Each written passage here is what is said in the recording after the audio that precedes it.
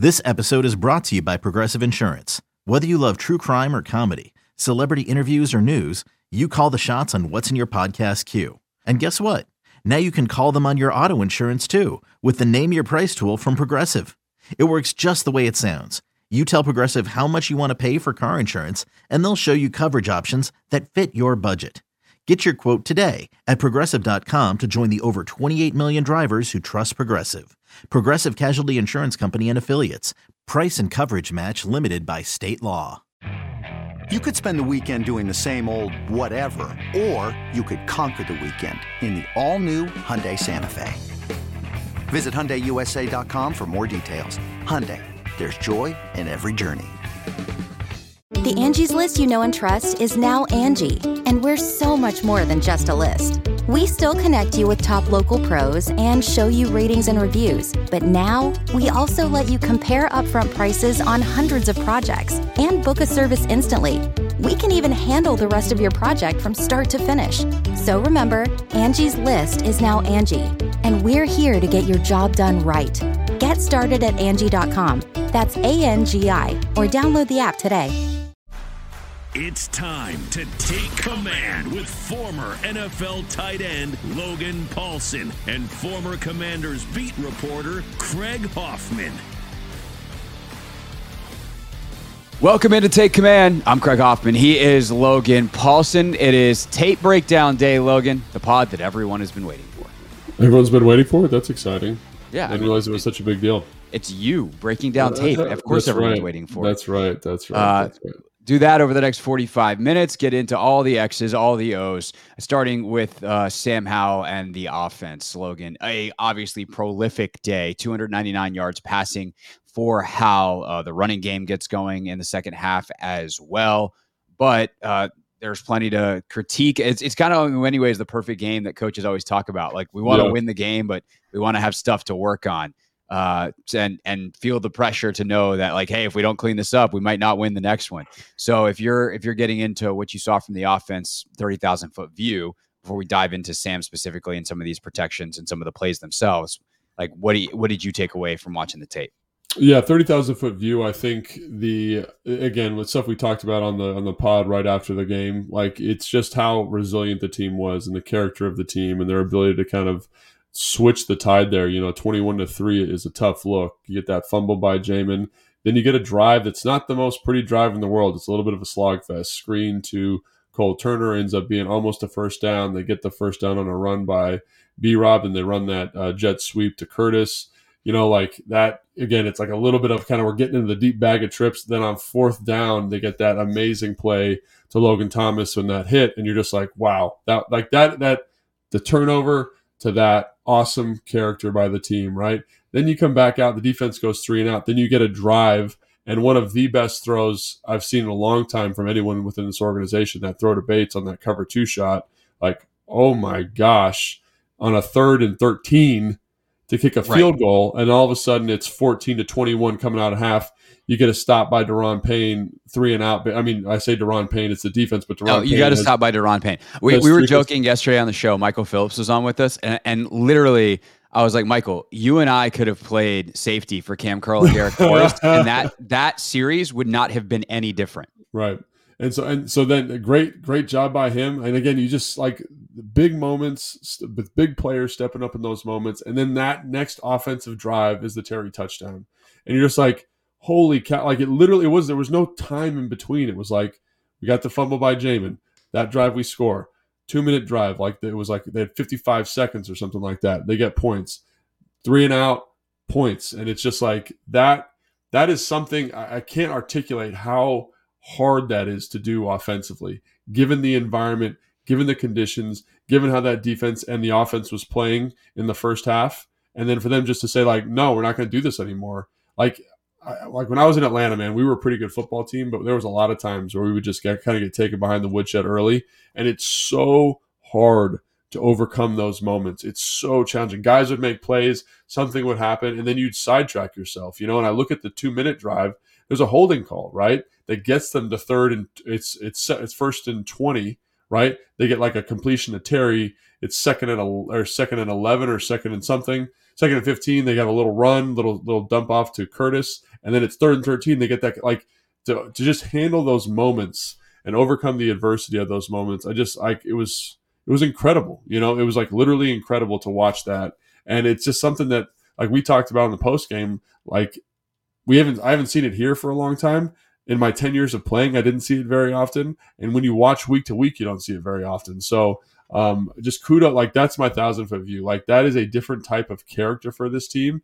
And it's something that as a fan, as a coach, as a member of the organization, you can build off of and say like, we are different than we've been in the past. And hopefully that continues is my 30,000-foot view.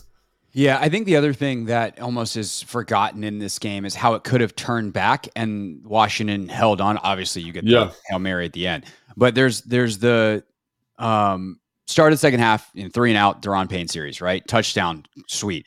Interception by Emmanuel Forbes. They're rolling. Yeah. Well, then they are in great field position, and then Sam takes a bad sack and screws it up.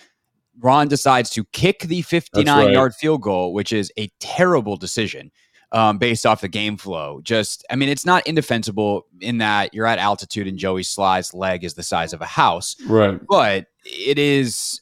I don't think it was the correct move. I thought it at the time. I have obviously seen the result. No different feelings now. Sure. And so Denver gets a field goal. The response from Washington is touchdown, 3 and out, touchdown. Yeah. And then they make Denver take 15 plays when they're down double digits to get a field goal. Yeah. Like that is how you respond. And had you not had a Hail Mary at the end, like it is a clean, easy win from there when it very much could have switched, in terms of the momentum on that missed field goal. Missed field goals are the kinds of momentum swinging plays that you see all the time in the NFL. Instead, Washington comes right back down, marches it into the end zone. All right, we get into Sam Howell's day. How do you look at what he did and the good, the bad, if there was any ugly, the ugly? I mean, like with anything, there's some good, some bad, and it's a scale of gray, right? Yeah. There's never anything that's extremely good. So like, let's talk about. I think there's a lot of fans that are like, oh, the offensive line's terrible. They can't protect Sam. Sam, is drawing some of that. Like he invites pressure in certain situations. Now, like the one that Leno gets beat clean. That's on Leno, right? Like that's, Leno doesn't hear the snap count. He's setting the 4-eye, like he's setting for a game. I understand what he's looking at, but like sometimes like that happens. Like guys make mistakes, but on the whole, I would say that there are times where Sam is holding the football way too long. He's inviting pressure. Now, I will say within those repetitions, there's opportunities where I think the receivers could be a little bit more urgent in terms of winning, right? There's one where Jahan's running a choice route. He kind of skip releases. He's really taking his time. Like, just accelerate that process a little bit. You know what I mean? Like, make it super clean for Sam that he can say no right away. There's another one where they're running like 2 sit routes to the offensive left, and Jahan, or I think it might be Diami, is running a high cross. It's in the first quarter, coming across the formation. And Jahan does a really good job of pushing it vertical and then breaking it flat so it holds the coverage. But he's not getting to the space in the timing. So I'm kind of like, if you were to just hurry that process up, is it just more clear for Sam?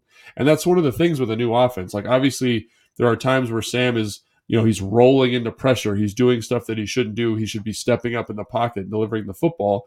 But there's also times where I'm like, the timing of this just seems a tick off. He's got to wait for this longer than he should. And so I think it's a combination of things, right? There's certain times where the offensive line loses. But on the whole, man, like this was a tougher outing for them than the first week, and we expected it to be so. But on the whole, that I got a lot of respect for that group. And what I mean by that is like they freaking fight. They're not maybe the most talented guys of all time, but there's never a down where I'm like, oh, this guy's not trying. This guy's not giving his best effort. And there's been O-lines where I've been watching in the past where I'm like, that the strain and the struggle to pass protect and run block isn't there. Like there was a play where they run an ET and it's Wiley and Cosme, right? And Cosme is a little bit late passing off to Wiley, and the end comes around. It looks like he's going to be free to the quarterback. Cosme is diving, full parallel to the ground, diving to get hands on that spinner, pushes him past the quarterback, and Sam's able to scramble for 10 yards. And you're just like, those are dudes that football is important to. They're fighting their tails off. Cosme and Sadiq are on Brian Robinson's screen. They're like literally 35 yards down the football field blocking people. Like, by the way, on that one, B-Rob, slow down a second, bro. Yeah, just let your boys let your guys. They ran all that way, and if you let them hit someone, you probably scored. Right. I know you're scared of getting caught from behind, but buddy, you're right there. Yeah. 35-yard gain could have been whatever was left to the end zone. And we'll talk about those screens more in a minute, obviously, in more detail. But that's how I feel about the O-line. Like there's gonna be times like where like the Leno thing, you get beat by Nick Benito, right? You get beat, and that's gonna happen. Even week 1, you get beat by Gardak on the spin move if you're Wiley. Like those things are gonna happen. But what I am really excited to see is that they're not happening at the rate that I thought they were gonna happen. And I think this is a tenable offensive solution. Like I just finished watching. I'm starting to do some Buffalo prep, and you think our O-line's bad.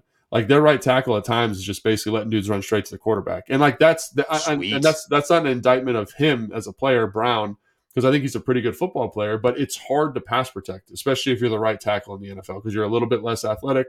All those things. I think this group is working well together, and I do think some of this stuff Sam is bringing on. So in terms of negatives with Sam, because I know that's where this conversation started, that's the one negative. He's holding the ball a little bit too long, and could that be helped by the concept? Yes. Could that be helped by the receiver? Yes. But despite that, you see enough of the really high-end, uber-talented stuff to make you say, man, like if he can get that ball out a little bit earlier, more consistently, this is going to be awesome for this organization. So I will obviously get to the good with Sam in a second, but I want to circle back to the receiver point because I think this is interesting and is a part of a larger NFL discussion that is kind of starting to happen with some pretty hideous football through 2 weeks across the league. This is where preseason matters because in training camp, even in a joint practice, that little bit late doesn't matter because the timing of that is that your quarterback still gets to make the throw, even if Jahan is skipping his way down the field or Diami's a little bit late to that or Terry's a little bit late to that because he can't get hit. But in preseason, if Sam takes a shot and is like, oh, I guess I got to get that ball out a little faster. And he goes back to the sideline and he's like, yo, Jahan, like I need you there a half second earlier. Can you please speed up your process? And Jahan sees that on film and you get to coach that on film. That matters. Yeah. And I think that what you're seeing across the NFL is a bunch of offenses that are out of sync when the reality that the quarterback can get smashed in the face comes to fruition. Sure. And I think that this is something that coaches are going to have to look back on. I have to go back and do a much more extensive study, and I'm sure some NFL national writer will do this for me. I don't know who, but someone will go back and look at who played what during the preseason and how those teams have started. Yeah. But I know for Washington's sake, like they look a lot sharper, even with the stuff that we're talking about. They look a lot sharper than a lot of teams that a lot of people thought were going to be better than them. And they played their guys a lot more in the preseason than a lot of other of those teams. Joe Burrow doesn't play in the preseason at all. Cincinnati looks like a mess through 2 weeks. And obviously he's now hurt again, but that's a different story. And his was injury related. But like they weren't going to play him in the preseason anyway. I mean, I think there's a precedent. Like every team that I've been a part of, and during my time in the league, every team that played the starters was a problem. Week 1, week 2, week 3, week 4, week 5. Like early in the season, they were a problem because they were ready to go. I think the debate comes like into full circle where it's like, where is the health of this team or the teams that play a lot of their starters later in the year in conjunction? Right. Everyone talks about that immediate, like, oh, Terry hurt his toe. Like, obviously that's an issue, because you don't want that to happen. But there's also the accumulation of repetitions over the course of preseason, regular season, and especially with an 18-game season. So I do think that's also part of it. But to me, there's no question. Teams that play a lot in the preseason play better week 1. Like there's no question. I think the happy medium though is like just play a little in the preseason, right? Like play at most your starters a half because those extra. Like I remember when we were in Baltimore and I asked Kendall at the presser, like, hey, what does it mean for you not playing that first preseason game? And he goes, bro, 5 reps is not going to be the difference in me, having a good season and not. And like 5 reps. Maybe it does matter a little bit more to an offensive player trying to get in that timing or whatever on that side. But the point is like 5, 10, 15, 20 reps of game action. I don't think it's going to have much of a cumulative effect later in the season. I think there's a much bigger impact on and this might be counter to, like, people could probably pull clips of me in the preseason saying something opposite, and I'm owning it right now. But like, I think that the learning opportunities and the timing and the crispness of it all are worth it. And there's not much of a physical cumulative effect from playing that number of reps that later in the season it's going to matter. I do think there is the obvious of the immediate injury concern where, later in the season, if a dude tore his knee up, that's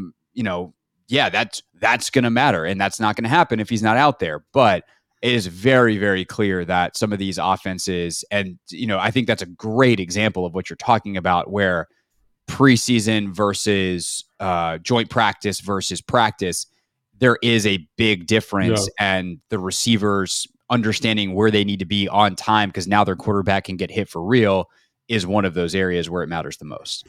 No, I mean, I totally agree. And I think, again, I think on the whole, this offense has been relatively sharp, but there are details, there's a difference. Again, there's a difference between preseason and regular season in terms of speed and uptick. And, some of the concepts we're talking about are relatively new. Like, obviously the choice by Jahan is not new, but I do think there's, coaching at the high school has really shown me a lot about this process, and it's different because you don't have as much time, but there is a learning and an understanding that happens in the regular season that, as a player looking back, I'm like, oh yeah, that happened every time we played. It's like you're still finding what you're good at. You're still finding the runs you're good at. You're still finding the pass protections you're good at. You're still finding the route concepts that you're good at. And so, like, detailing that stuff up in practice is one thing, especially with a new offense, but detailing up in the game, that's where you're like, oh shoot, like, this is the first time Jahan's run a choice. This needs to be a little bit faster. Oh, this is the first time we've run this high cross. We need to be more deliberate about our departure angle to get across. And so those details, while I do think this team is pretty sharp, and I do think their offseason was excellent, like, those finer details don't come to light until, like you're talking about, Craig, until they've got that live rush. They're like, oh, the timing doesn't work because the rush is better here. Or the timing doesn't work because the safety is a little bit faster, or whatever it is. You know what I'm saying? So right. I think all that stuff you're going to see some of that detail, like those really fine details, over the next couple of weeks until probably week 5 or 6, where it's like, this is who we're really good at. And then they'll have another, kind of evolution and maturation of the offense going into probably week 10 and 12. Like, it's crazy how there are these kind of cyclical moments in the NFL where it's like, oh, we're at, this is what we're good at. Oh, no, we need to evolve again. Oh, no, here we go again. And so these are their games, but they're also learning opportunities to say, oh man, we really don't like this matchup versus this coverage or whatever. And so I think some of the details that we're talking about here from a receiver standpoint will get cleaned up as we go. And I think it's great that they're able, to your point, Craig, clean that stuff up in a win, right? Like, it's nice for me to be able to make those corrections and be like, this wasn't what we exactly wanted, but it's much more palatable as a player to be like, okay, yeah, I got that for next time. And that makes a lot of sense, as opposed to like, hey, Logan, we need this done. If we make this play, we win this game. You're like, oh gosh, this is terrible. Like, and then that stress isn't quite there the same way. So. Which, as my pal Don Van Natta from ESPN observed last night watching the terrible Monday Night Football, he's like, I remember, he goes, I'm old enough to remember a time where people did this stuff in games that didn't matter in the regular season standings. But if you're going to have to do it during the regular season, much better to do it in a win than a loss.